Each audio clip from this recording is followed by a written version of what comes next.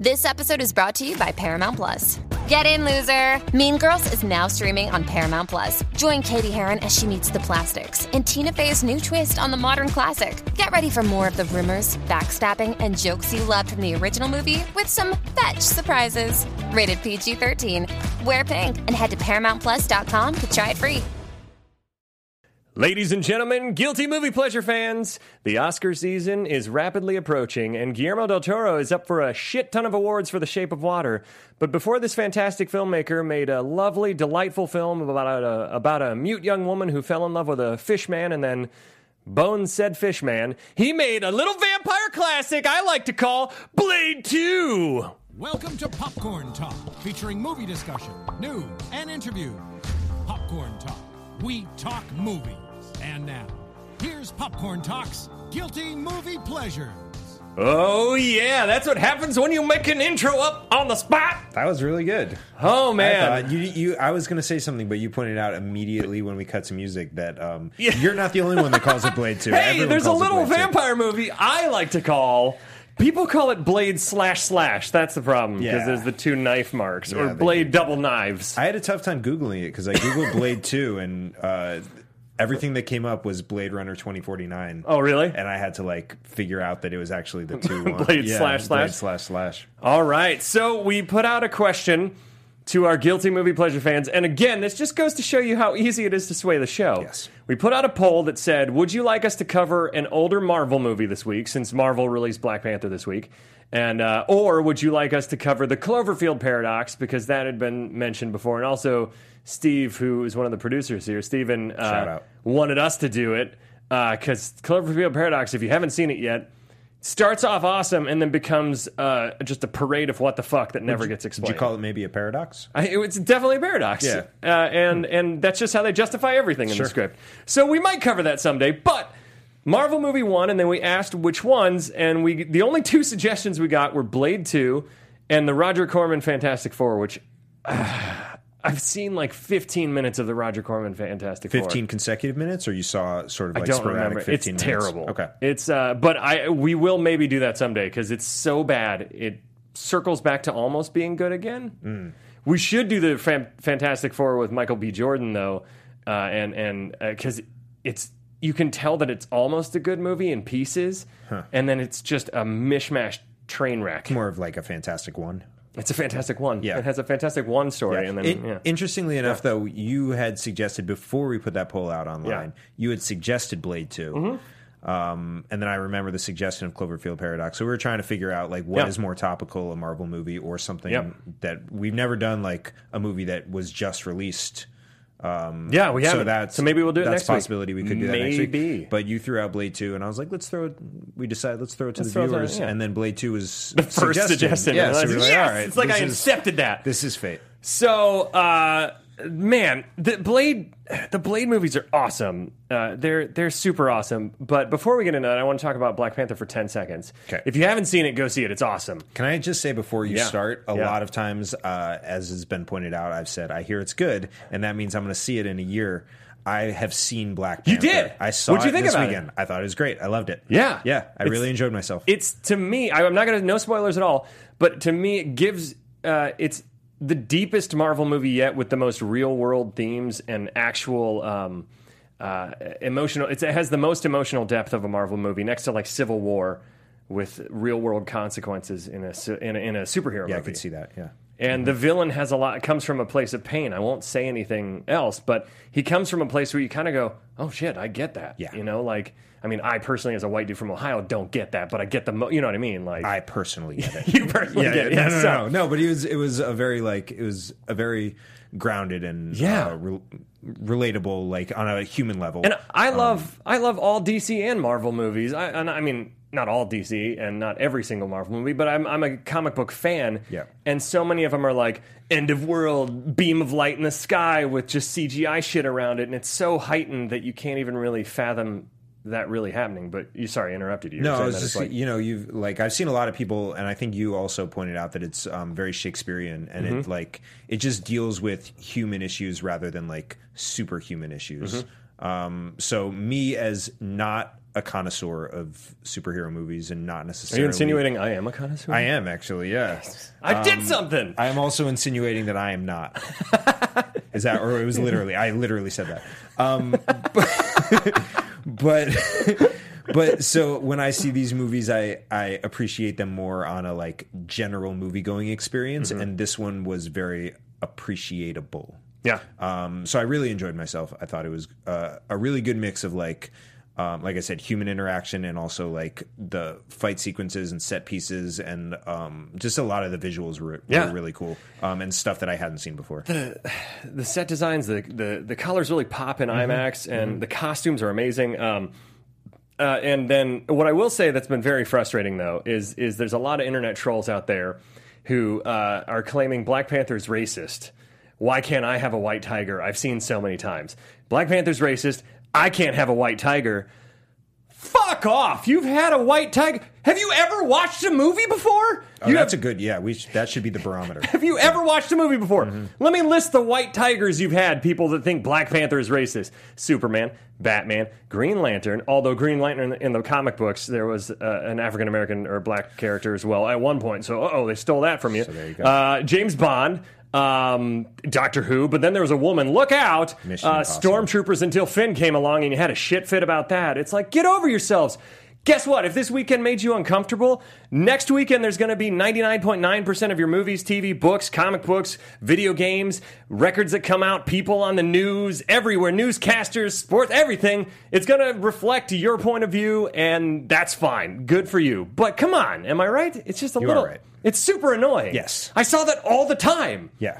And they're going to feel really stupid if they stay for some of the after credit scenes because there's something that happened. Sure. I'm not going to spoil anything. Sure. But it's funny. You'll get it what I'm talking about with the white tiger. You'll get it later. You'll get it later. Yeah.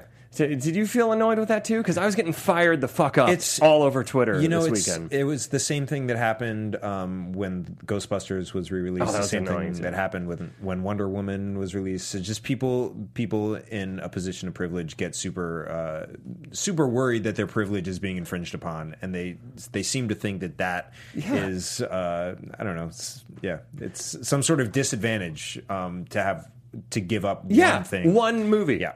I also love when studio executives are like, oh my God, we had no idea a movie about an entire black cast with dealing with black issues other than slavery would make money, or like when Logan came out, we had no idea a violent Wolverine movie would make money, or Deadpool, a violent Deadpool movie. So I like less specifically, more generally, love the idea when studio executives are like, wow, we had no idea that this sort of thing would make money. And it's like, that's for real your job. Like, you have to know you have to know that this is going to make money. Like, that's your only job is to make money. So you should know these things. Like, you should have an inkling. Anyways, so we went on a tangent there that I had fully wanted to do. So that's that. We don't have a signal up here, Steve. I don't know if that's a problem with the TV. Okay. So anyways, now that we've spent 15, 20 minutes on that, I don't even know how long, I got fired up. We're going to talk about Blade 2, which I spent the weekend watching all 3 Blade movies just to have a barometer of where I think this stands against all of them. And also, I did think it was funny that Guillermo del Toro made The Shape of Water, which even though I called it a movie where a mute woman fucks a fish, basically, it's an awesome film. I don't know if you've seen The Shape of Water. Sorry, spoiler. They kind of haven't seen. You know it's coming. It's coming. Yeah. I love Shape of Water. It's a beautiful movie, and so it's cool to go back and watch something a little more campy and out there. And I don't know if anything is more out there than a woman having sex with a fish man, but sure, yeah. But this movie's awesome. It's a lot of fun. Blade 1 is kind of a little bit more serious and darker in tone, and this one's more kind of flashy and comic booky. I think this one's the most fun movie.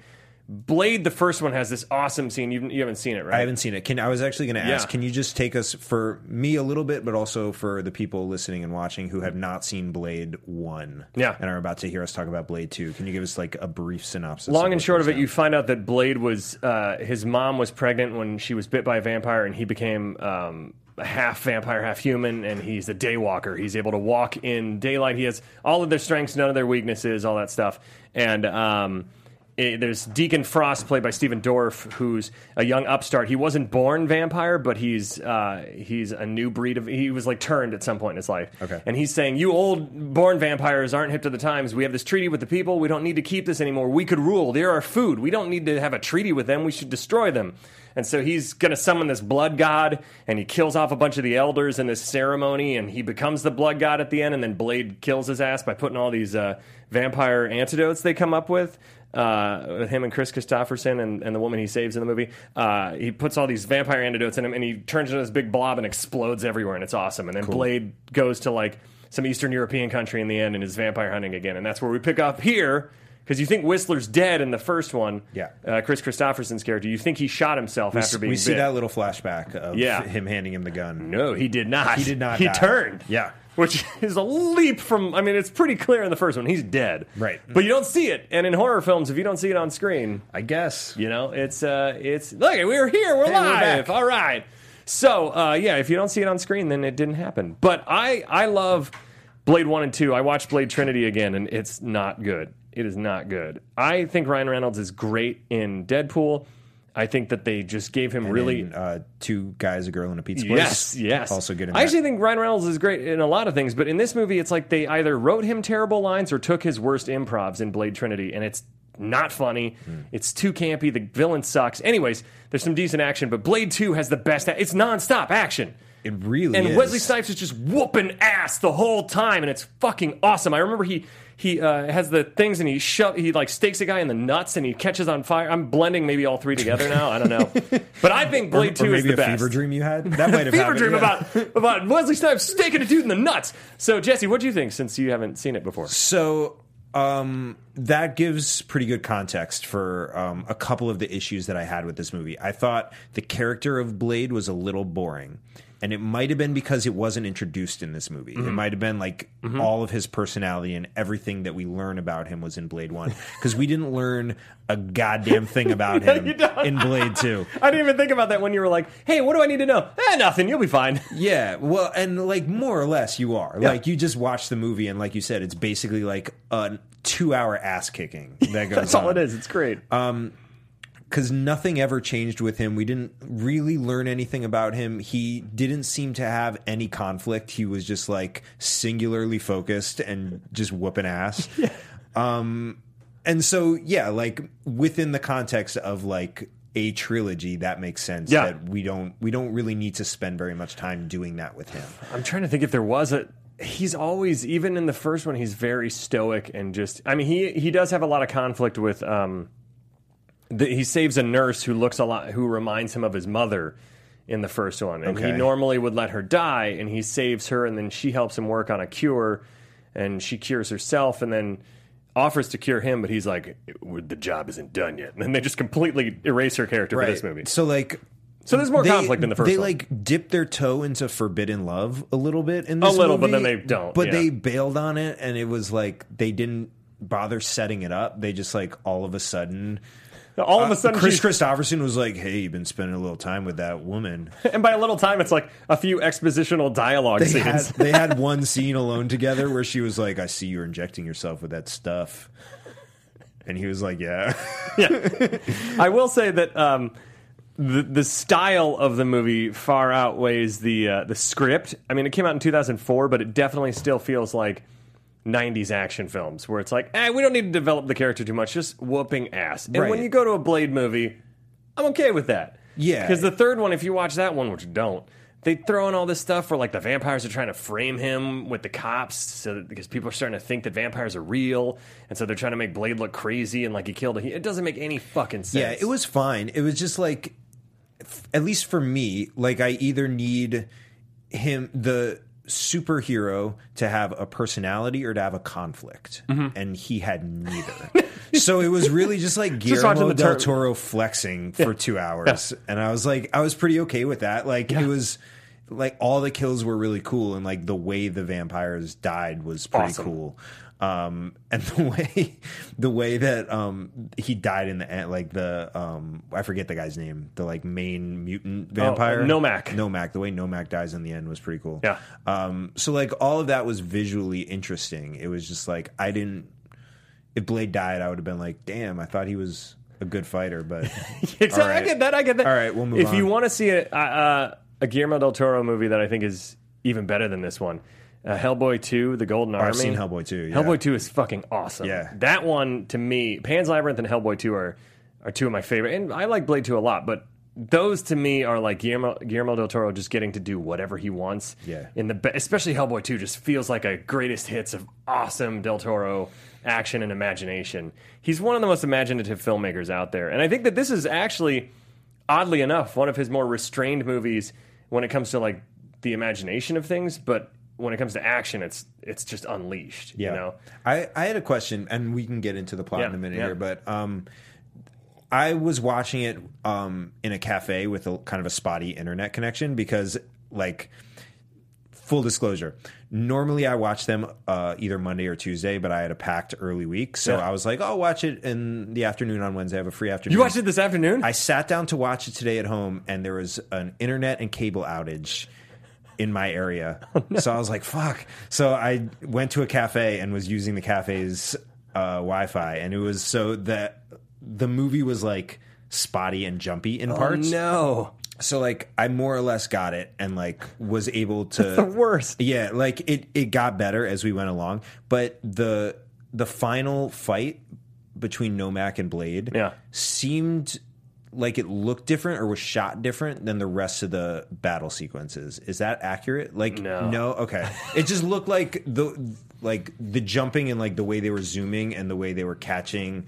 the like movement of everyone, it looked a little bit different. I don't remember that looking different, but maybe I don't know. If anyone just saw it, you can get at us with that. But it looked more stylized than the rest of the battles. I'll have to watch it again now. Yeah. Now you're making me think I have to watch it again. Well, let's do the plot in under 3 minutes now that I went on a Black Panther rant and we dissected all of the Blade trilogy.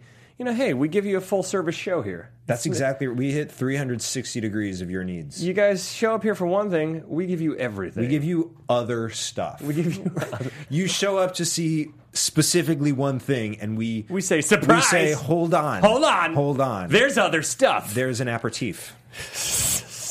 Aperitif. Are you ready in the booth there? Yes, sir. All right. Let's do this.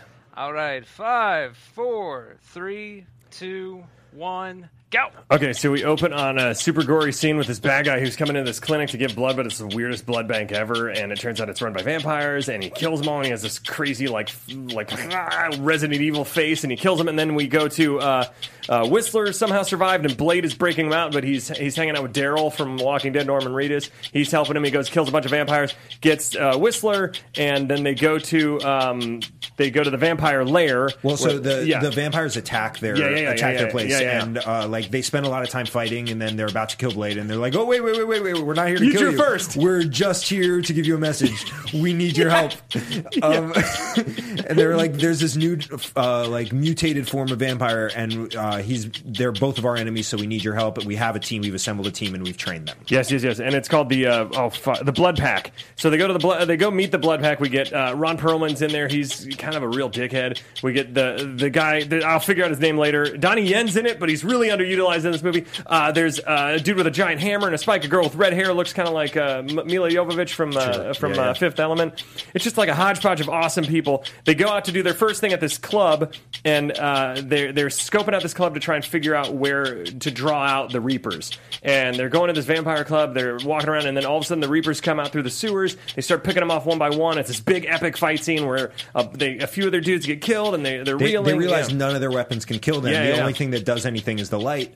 And then they get one of the guys. They get the guy with the long hair, and they also secretly get the guy with the hammer. With the hammer, yeah. Yep. And he's like, "No, I'm fine." But then they kill the guy with the long hair, and they go back to the lab, and they're like, "We got to draw him out. We got to go into the sewer." So they get like the pheromones, and they go into the sewer, and they build the light bomb. Yeah. The light grenade. It's a huge long sequence. It's awesome in the sewer where they're fighting, and the light grenades. They kill a few other people, get picked off.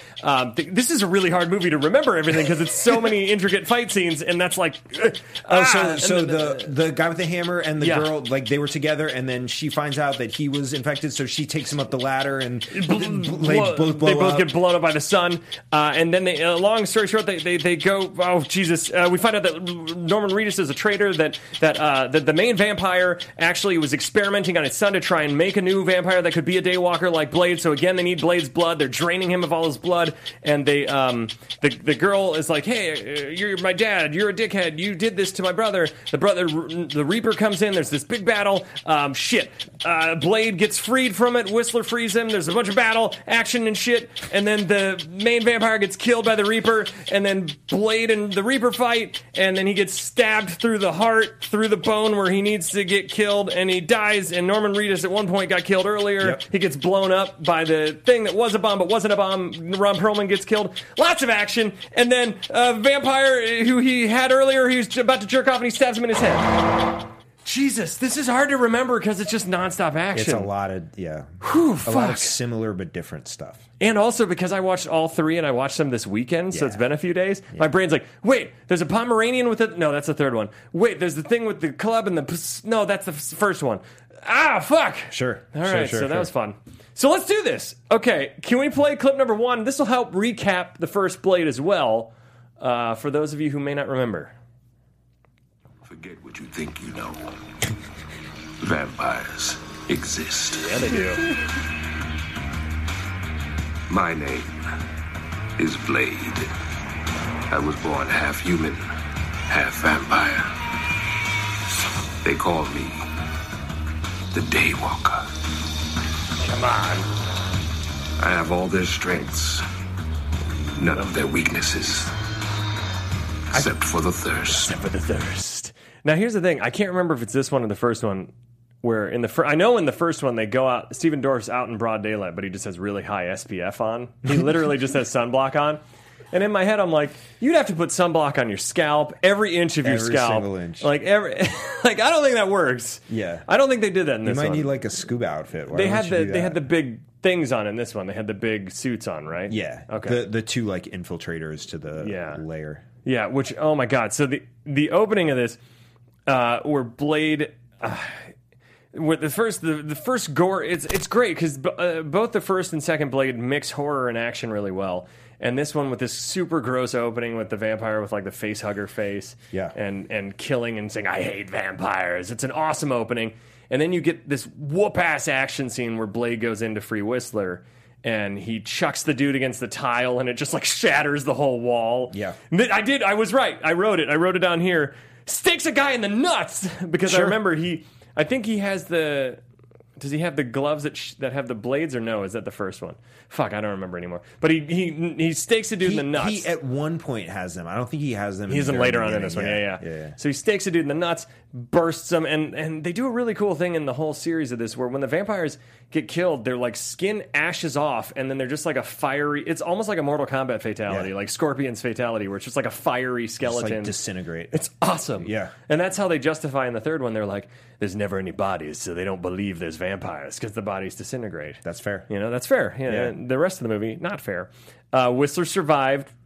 Doesn't really make... I said, doesn't really make sense, but who cares? And so Whistler is a human, right? Yeah. Okay. He gets bit in the first one and tortured, and then he's like, just give me the goddamn gun, because Blade can't do it. Yeah. And as Blade's walking off, he shoots himself in the head, but apparently he didn't do a good enough job because he turns. Yeah.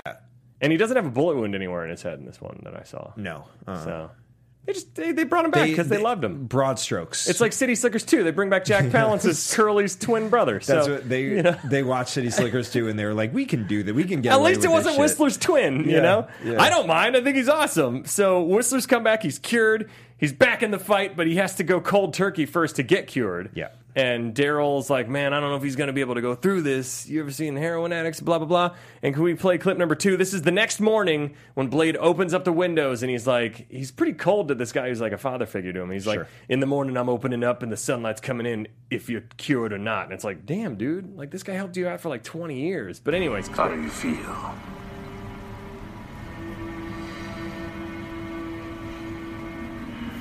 Like hammered shit. Man, that really... He milks that pause when you're listening to... Take a breath, dude. You had to really think. What's the most eloquent way that I I can... want to be accurate. He has asked me how I feel, and I don't Yeah. want to just give him a stock answer. I don't want to just say pretty good. Yeah. Like, you know, when you ask people, hey, how you doing? Pretty good. Good. Yeah, doing well. Yeah, I'm doing well. When people say I'm doing well after I say good or pretty good, I'm always like, fuck that motherfucker. damn it. You made me forget that I'm being grammatically incorrect. Yeah, and they also, like, it also feels like a little bit of a jab. Like, they're just trying to... Only if they're like, I'm well. I'm well. Speak proper Look English. you up and down. I like that Fox News reporter that said that LeBron should shut up and dribble. Shut up and dribble? The beginning of her clip is the best. We're going to do a Jum Doc award. And it's like, what's a Jum Doc? We're There's gonna, that. we're going to do a Jum Doc alert here. That entire thing is problematic. I don't know if we can, like, dissect We can't. little by little. Just if you want to see the most thinly veiled racist thing ever, watch the Fox News reporter talk about Yeah. LeBron. Also, let me just say this. LeBron, everyone knows, travels. He does not dribble. Everyone knows that. All right, that's a moving sports on. thing. Yeah. Sports! You know how I am with sports. Then these two vampires, let's talk about that, because these two vampires come in like vampire ninjas. Yeah. And they're swooping in, and they do this cool mix where I like that they'll do like this crazy CGI jump that then matches with a practical landing of somebody. Yeah. It most of the time works. Sometimes when they switch to CGI characters fighting, it looks a little bit like Stretch Armstrong rubbery figurines. Right. But for the most part, the action in this still really lives up. So these guys come in to give Blade a message, but they swoop in the middle of the night, Yeah. and then they just start whooping ass. Yeah. Blade immediately attacks, of course, because they're just sneaking in. Sure. And it's like a 5-minute fight scene. And they at no point are like, wait. They're like, none of it. They're all like, well, we could die. Or if we're about to kill him, then we will give our message. It's I forgot that they were here for a good reason because I hadn't seen it in a while, and I was like, damn. And then when they're like, wait. Yeah. You drew first. It's like, why didn't you say this? It's like flying with a white flag or something, or just like email, maybe. But then again, it's such an awesome fight scene. I don't care, Right. but I love the logic. Like, hey, you drew first, and then we fought for 5 minutes just because we were testing your metal, just to try and figure out. Yeah. Oh yeah, you are worthy. It was our daily cardio. Yeah. I didn't get to hit the gym today, so I just wanted to do a 5-minute fight real quick. They say there's the vampires offer a truce. They go to the vampire lair. They meet the lawyer who, if you're not familiar with the familiars in Blade, I'm not. They call them familiars, and what they are is they're humorless humans usually. Except this guy, he's a real cut up. He's got jokes. They're humans that want to be vampires, so that they're basically like the liaisons to vampires in the human world, and then they're hoping to be turned someday. Is what it is. So it's like, can't you just turn? Like, what are the logistics of being turned? Don't you just get bit? yeah, but that vampire has to. I think there's a certain amount of blood they take before you die versus turn. There's like you either get drained dry or you're left to turn. There's Okay. it's loose and fluid. Okay, but it's something that can be done. It's right? something that can be done, but you have to but what they do is they all have a tattoo mark on them, Yeah. which means that they're basically that person's familiar. Like Stephen Dorff had Okay. one. The lawyer belongs to one. Basically, a vampire claims you. Gotcha. And it's in the vampire code. You can't turn this person or kill him. Gotcha. So in a way, they're protecting themselves from being killed by other vampires, but also hoping for immortality someday. Gotcha. So that's, they're playing the long game. Yeah. So the lawyer comes out, and, right around the 90s to early 2000s, lawyer jokes were huge. They were big. And this was the death rattle of them, but I still love it. I love it. Can we play clip number 3? You're human? Daddy, I'm a lawyer. Woo! I told you! He's got jokes! I mean, if you're just going to put the ball in the tee, of course I'm going to hit it out of the park. What are you doing here? I love it. I love it so much. You're human. Barely. I'm a lawyer. I don't even know how to riff on that, but it's fantastic. So they meet the head vampire. So another question. Yeah. Vampires are immortal. Mm-hmm. Why does the head vampire look like he's 10,000 years old? And everyone else looks young. I don't know, because then in the third one, the original vampire Dracula comes back, and he's the dude from Prison Break, not the bigger, stockier guy from Prison Break. Yeah. And you're just kind of a dude. Like, why? I don't understand this. But I guess he can shapeshift. Dracula can. So maybe this guy's an ancient elder vampire who has lost the ability to shapeshift, or he just digs that look. He just digs regal. It's like the guys who put a little gray in their beard. They're like, I just want to look a little more sophisticated. He's like, I just want a corroded skin. How do I do that? I want to look like a vampire meets a taller Yoda. Yeah. It's kind of what he's going for. I want it to look okay that I have a robe on with a hood at all times. He's old school. I guess. He's super old school. Yeah, good for him. Good for him. Make a choice. He's committing. Sure. Don't knock him for committing. I'm not. I just had a question. So he says that there's the Reaper strain. There's a mutated virus.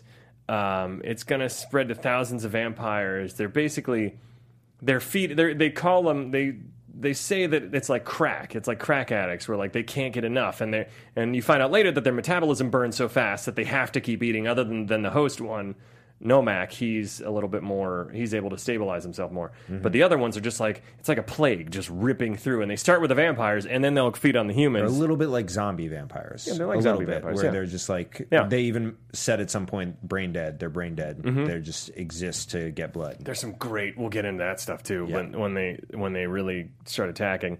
So they meet the Blood Pack. Awesome group of people. Let me find what's that guy's name. I wrote it down. Damn it. Sean. It's something like Light Hammer, or it's. I'll find it in my notes somewhere. But it's a really fun name too, and I can't find it anywhere. Mm. But we meet the Blood Pack. We already talked about it. The only gripe I have with this movie is they have Donnie Yen in it, and they barely use him. Yeah, he's one of my favorite martial artists, and he gets killed off in like the second scene he's in. Yeah, he gets to do like one cool jump, like triple kick, and that's about it. Yeah, and he's fantastic. It was so. I agree with you. He's great. Yeah. It was sort of funny because, and I know they're like playing to his strengths a little bit. Yeah. But like to see some people using guns, some people using swords, and then him just trying to kick the dude in the chest, kicking a Reaper. Yeah, they didn't really like arm him. Appropriately. Yeah.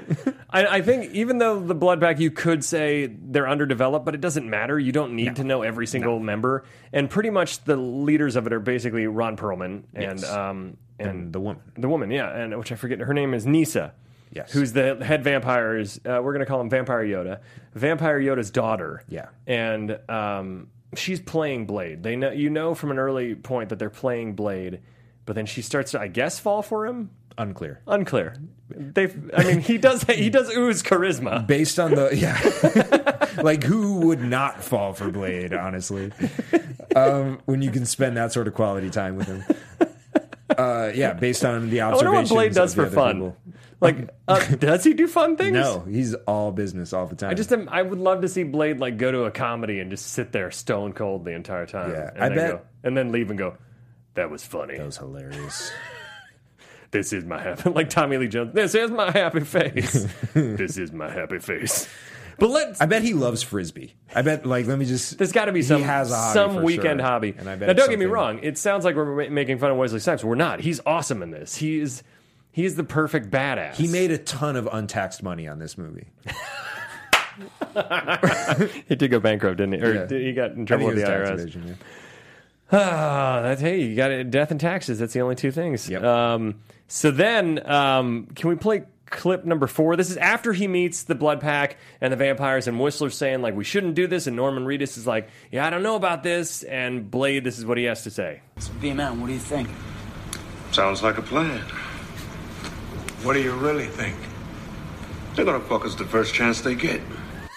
So, he's the epitome of cool in this movie. Yeah. He may not, like, very much emotionally, but he is cool as fuck in this movie. He is. Like, he damn. is suavecito. Like, how awesome to be that cool. Like, going into a room full of vampires, teaming up with them, saying, sounds like a plan. They're going to fuck us the first chance they get, but I'll handle my business. Like, that's how sure he is. That's confidence. That's confidence. He has a vision board, for sure. I don't have that much confidence in anything I do. No. Not even, like, my donut choices when I go to Dunkin' Donuts. I'm like, whew. Should I get this or should I get the donut hole? It is a decision. It's never like, I want that. It's like, especially after you hit 30 and you're like, my metabolism sucks now. Yeah, so should I even get this donut? Should I just get a bagel? They're all empty carbs. What am I talking about? Empty carbs. This is my life now. I need food to live. I need food to live.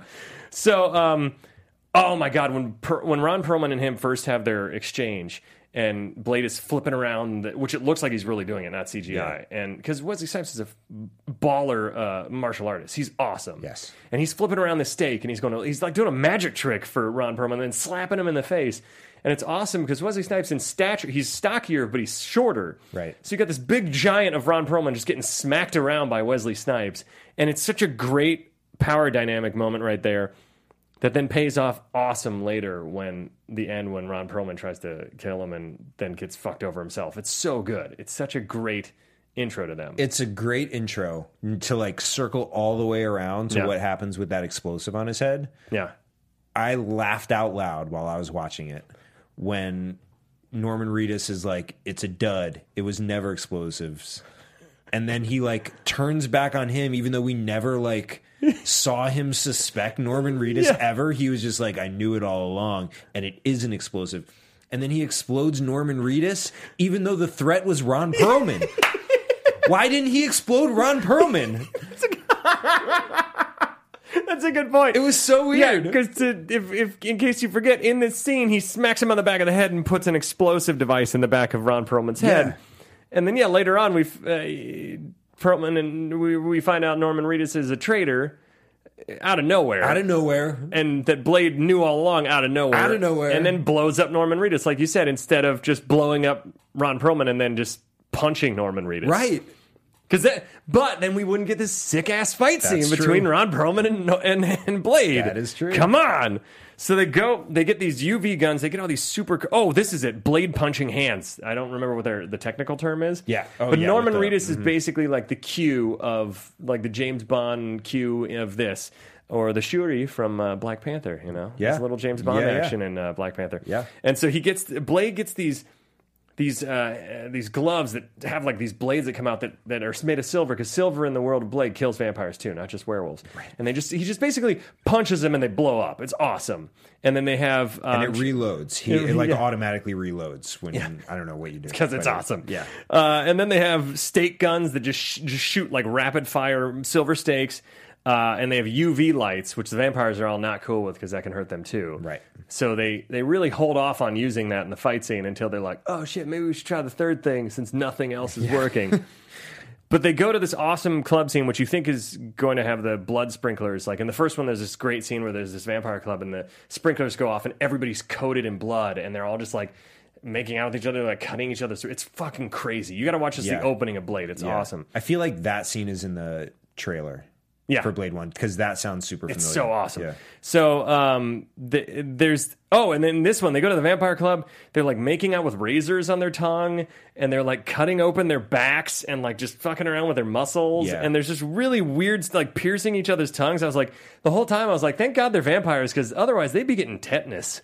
Like I was just really worried about tetanus in this place. Yeah. When was your last tetanus shot? Are those clean blades? Are those clean? Can we Pepsi, all kinds of things, guys. Like thank goodness you're vampires and you apparently don't get transmitted diseases. Can you get a disease if you're a vampire and you like feel the ill effects of it but never die from it? I don't think vampires can get like AIDS or something, like a bloodborne disease, you know? I don't think so. Okay. Because I don't think it affects them the same way. Okay. Let us know, internet. Someone who knows Somebody knows. Vampire canon. Let us Somebody know. knows. Norman Reedus, I like that he got FedExed Krispy Kreme donuts. Yeah. It's actually an awesome way to do product placement. I imagine that the studios were like, hey, Guillermo, you got to put Krispy Kreme donuts. And he's like, fuck you guys. Because Guillermo del Toro's like super vulgar and awesome and hilarious. He's like, I love monsters. So I bet he's like, I love monsters. Fuck you guys. Stupid fucking Krispy Kreme. All right, fine. Put it in the scene. Have them. I'm not even going to try to do his accent anymore because it's vaguely offensive. And so he's like, just put it in the scene. He'll open up a box from FedEx. We'll get FedEx and Krispy Kreme out of the way. They are two sponsors. Everything together. I don't know if that's true. I'm just surmising. It's 100% true. It's 100% true. I love the club scene because you were talking about Wesley Snipes being a cool guy. He just like is standing arms crossed in the middle of a bunch of raving vampires. Yep. Just like chilling there. And it's like no one like looked over and was like, what's that guy's deal? That guy looks like he might murder all of us vampires. He looks very angry. He looks like the Daywalker. The only one not having a good time. Yeah. Why is he in the middle of us? Why isn't he on a wall somewhere? I don't know about you, but like anytime I go to a club, or which has been never recently, or anytime I'm dancing anywhere, I still go every Wednesday. Oh, wow. Good for you. Uh-huh. Whenever my wife leaves and I'm just on the dance floor, it's kind of like, unless it's a good song, I'm like, whoo, and I just kind of like Go in the back. Yeah. Go to the side. Like, go to the side. Definitely want to get rewind off the this. dance floor. Rewind Yeah. this. So the Reapers attack the dude with the big hammer. Oh my god, he hits the one Reaper with his hammer and it cracks his neck. And it's all the thing that this movie does great that Guillermo del Toro always does is practical effects. Like he mixes as much practical in with little bits of CGI. And I wish more movies and filmmakers did that because it's awesome when the Reaper head snaps and then goes like... The Reapers are creepy as hell in this movie. Yeah. They're awesome. So that's a really good gory moment. When they go in the... I'm trying to think of what else there was in here. There's just so much action to remember. Bullets don't do anything. They get stabbed 100 times. They're walking up the walls and oh my god, the one that gets staked to the wall and then crawls up and it splits him down the middle and like his intestines hang out. Yeah, it's insane. Yeah, it's awesome. And then there was when they were like, "Don't use your bullets are no good," and then that one guy just like empties out 20 clips on he's a real bad listener. Yeah, the guy who the one guy who's against the wall, and he just like blows up the whole wall. There are holes everywhere, and he's like, I'm cool. You know, cool. I wanted to make sure. Yeah, I wanted to make sure that bullets or stakes didn't work. Perlman gets a little sadistic with roasting the one Reaper. He's a wild card. Sure, you know, he's the wild card. Got a of the bad group. attitude. Blade versus the Reapers. When Nomak and him square off for the first time, it's an awesome. You can tell that they're both martial artists, and I like that they're like fighting on a plank, if I remember right, and then they're just like beating ass in this like old abandoned part of the warehouse or something. I can't. There were a couple. I'm conflating the two battles that they had because there was one where he like was holding the sword, right? Yeah, and he was just like Nomak had the two, yeah, and he had the one, and he was holding it and just fighting with the one. Yeah, I don't remember which battle that was. You know what though? I forgot. Not to cut us forgetting what battle we're talking about off, but their one buddy gets killed, and then they cut off his head, and half of his face is still sitting there, and the eyes moving, and they burn his body. They burn his body in the most ridiculous way possible. There are vampires standing all around him. No look, Blade blows a hole in the wall. Yes, and I forgot about that. The sunbeam hits exactly where the dude is laying, and everyone else is just like cool with it. Yeah, and then they get one of the. They realize Nomad's the carrier. They get one of the Reapers, and they bring it back to the lab, and they start dissecting it, and they crack it open, and the insides look awesome. Again, it's all practical. Yeah. It looks like the most grotesque game of Operation ever. Yeah, and they tell I believe Norman Reedus' character to go reach in there. For some reason, they choose him, and this is Blade's reaction to that. Clip number 5. B, man, come on, sissy. You know that actually. Before the show, we were talking, and you're like, Ben, just don't go on a political rant again. You always do. Yeah. And you're like, come on, you're gonna take up half the show with it. It's just gonna annoy the people, and it'll valid. You know, people will like it, or the people that you're talking to are gonna just stop listening. We're gonna lose that what is that? Former listener 702. Yeah. And you actually said to me, B, come on, and I went, sissy. It's actually not true. Jesse was fully behind me saying I was literally behind him. I was like, Ben, take the heat. I don't know if you noticed. His head was right here the entire. He just popped up. Yeah, white tiger. You know what's crazy? Jesse, you're my white tiger. That's the sweetest thing anyone's ever said to me. I think. I don't really know. I'm not sure. I'm not positive. When they were casting for Pretty Woman, actually, like Julia Roberts was on the fence, and they were like, I don't know if we're going to get Julia. And someone from the background was like, what do you think about Sissy Spacek? And they were like,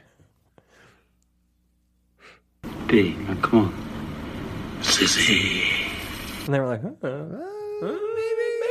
But then Julia Roberts said yes. And they were like, all right, well, Sissy for the next one. We're one. going to move forward. This is what I think is really interesting, because let me know if we have any more time than that in the booth. If not, that's fine. We'll figure it out. The Reapers, they find out they have neurotoxins in their fangs, so they can paralyze their victims. Yeah, and then they have barbs that shoot out and infect them with the virus. Right, on the tongue that's like in the middle of the... Which is awesome. It opens up like the world's most disgusting flower. Yeah. They yada yada the shit out of this. Where they just like looked at it and they were like, this is how this works. It's awesome. And then they were like, squeeze the tooth. And he did. And they were like, this paralyzes victims. What? You know what, though? In a movie like this, I would rather them do that than have like a 20-minute we don't need that power down. But we do need just someone like coming up from a microscope and being like, I analyzed the serum, other than like on their finger and been like, this is what paralyzed victim. Look at the tongue. That's what the tongue does. Like, how the fuck do you know? You just like you just opened this person up. Makes sense, you know. Yeah. And it is a new strain. Right. It's not like it's been around for a while. Right. And then they immediately with Nomak, they're like, they peg Nomak as like, he's fine, like he can adjust, but everyone else is fucked. We're like, why? How do you know that? They just do. They just know. They have a sense. Just know. They have a sixth sense. They're vampires. We don't know what vampires know. No, good call. We get a little bit of a tete-a-tete between Whistler and Ron Perlman's character. Can we play clip number 6? They don't like it. Better get you some sunscreen, Buttercup. Listen, shit kicker. You're about one cunt hair away from hillbilly heaven. A level when you talk dirty. I'm sorry, that wasn't Ron Perlman. That was the dude from Fast and Furious 5. Fast 5. I forget his name. Fast Five guy. Mm-hmm. Beard dude. Let's play that again, because there's a lot of colorful, fantastic language going on in that. Better get you some sunscreen, Buttercup. Listen, shit kicker. You're about one cunt hair away from hillbilly heaven. A level when you talk dirty. Why did it have to be one see you next Tuesday here? I don't know. Well, I feel like what you were talking about with the product placement, I feel like they allowed him 3 dirty lines or 3 like overly aggressive lines, and he was like, I'm going to put them all in the exact same conversation. Yeah, we're just going to shove it all right into one conversation. See if that doesn't stick out. So yeah, that sticks out. That guy gets really aggressive and then dies pretty shortly after that. Sure does. They plan to attack at sunrise because that's when the Reapers are going to be most vulnerable. And he's like, Blade is like, we're attacking at sunrise. And they're like, why? And he just like walks up the stairs. And they're like, wait, why? Yeah, why? Why? Explain. Tell us why. Explain.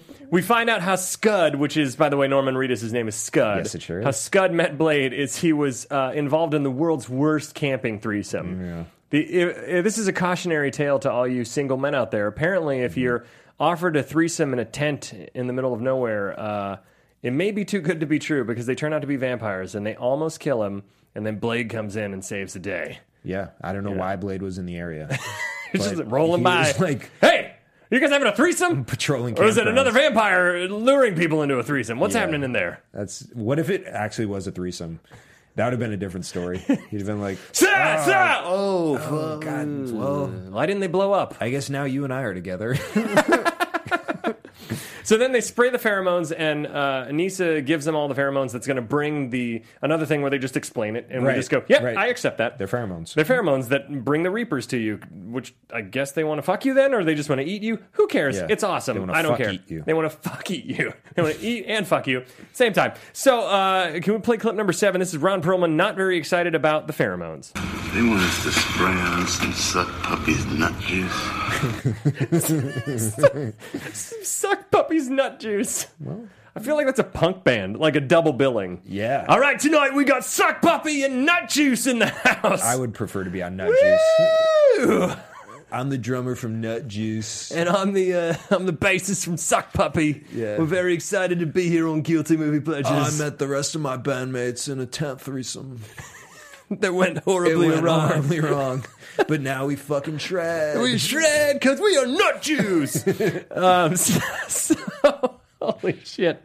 So they go to the Reaper. Lighthammer. That's his fucking name. Lighthammer. There you go. It's like fun, like...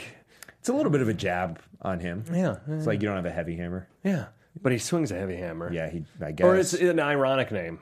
Yeah. Like when they call a giant person, isn't it Tiny Tim? Or Tiny in... Tiny Tim. Tiny Tim's different. Tiny in Robin Hood, Prince of Thieves. Little John. Little John. Fuck, who's Tiny? I don't know. But anyways, Little Hammer turns out to be bit. He kills Donnie Yen, which is a huge waste. Yeah. Like, why didn't they let Donnie Yen at least fight back a little? He just gets kind of murdered pretty quickly. They're running out of time. They were running out of time. Let's be honest.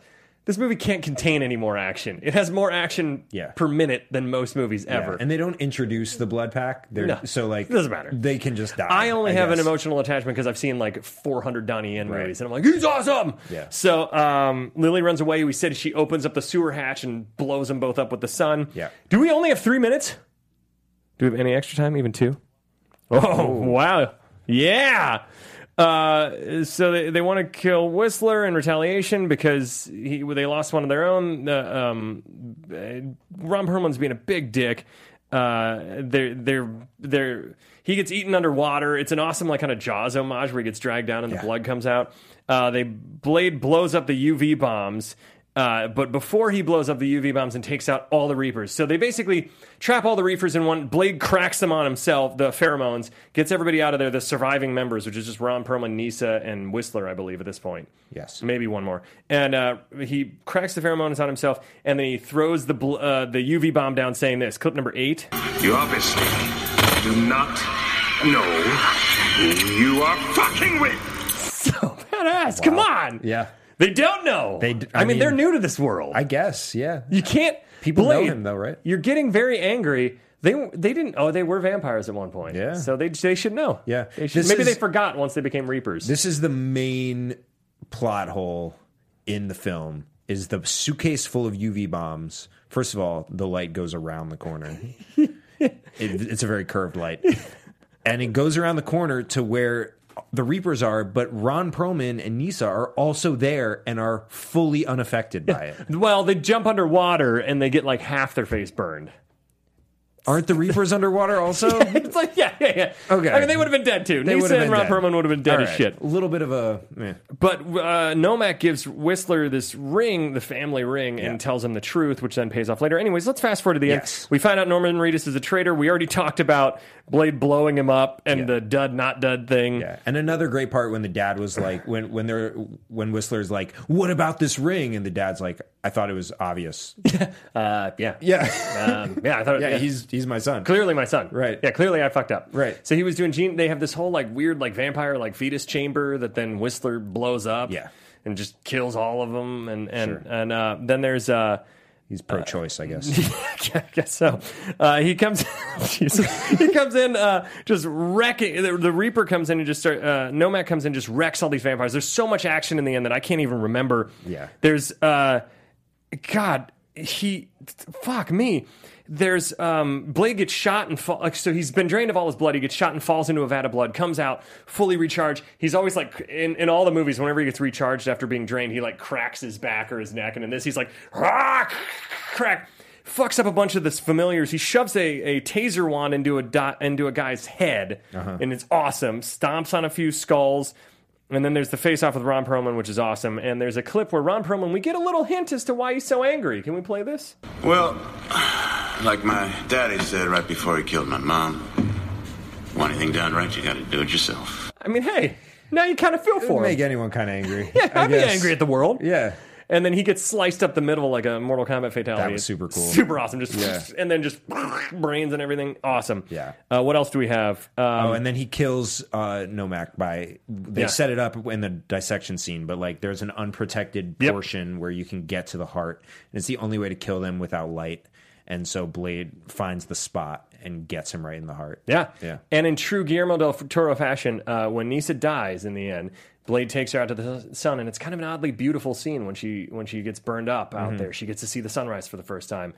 And then the ending, though, ties into a character Blade lets go earlier. This creepy dude comes in. He's going to go jerk off to a peep show, and he gets tissues and razor blades. Weird combination, but I guess vampires are into kinky shit. We found that out in the club earlier. And then Blade shows up and says this, clip 10. Oh, you didn't think I forgot about you, did you? Shoves a knife through his head, credits. This movie's awesome. Yes. There's no better way to end that than you didn't think I forgot about you, did you? Knife to the head, credits. Yeah. This movie's fantastic. I love this movie The so deleted much. scene of the girl who occupies that booth, like, now I'm short tips. Can you give me the tips you want to give me? Come on. Anyways, I think we have to wrap it up, right? We got no more time left. All right. Well, what's that? No time. Okay. Well, I had a blast talking about this movie. This movie's jam-packed. So there's a lot to unpack in this, a lot of action. It's hard to remember every single badass moment. If you haven't seen Blade 2 in a while, I think it stands up. I think it stands the test of time. It's awesome. It's super fun. Skip Blade Trinity, watch the first two.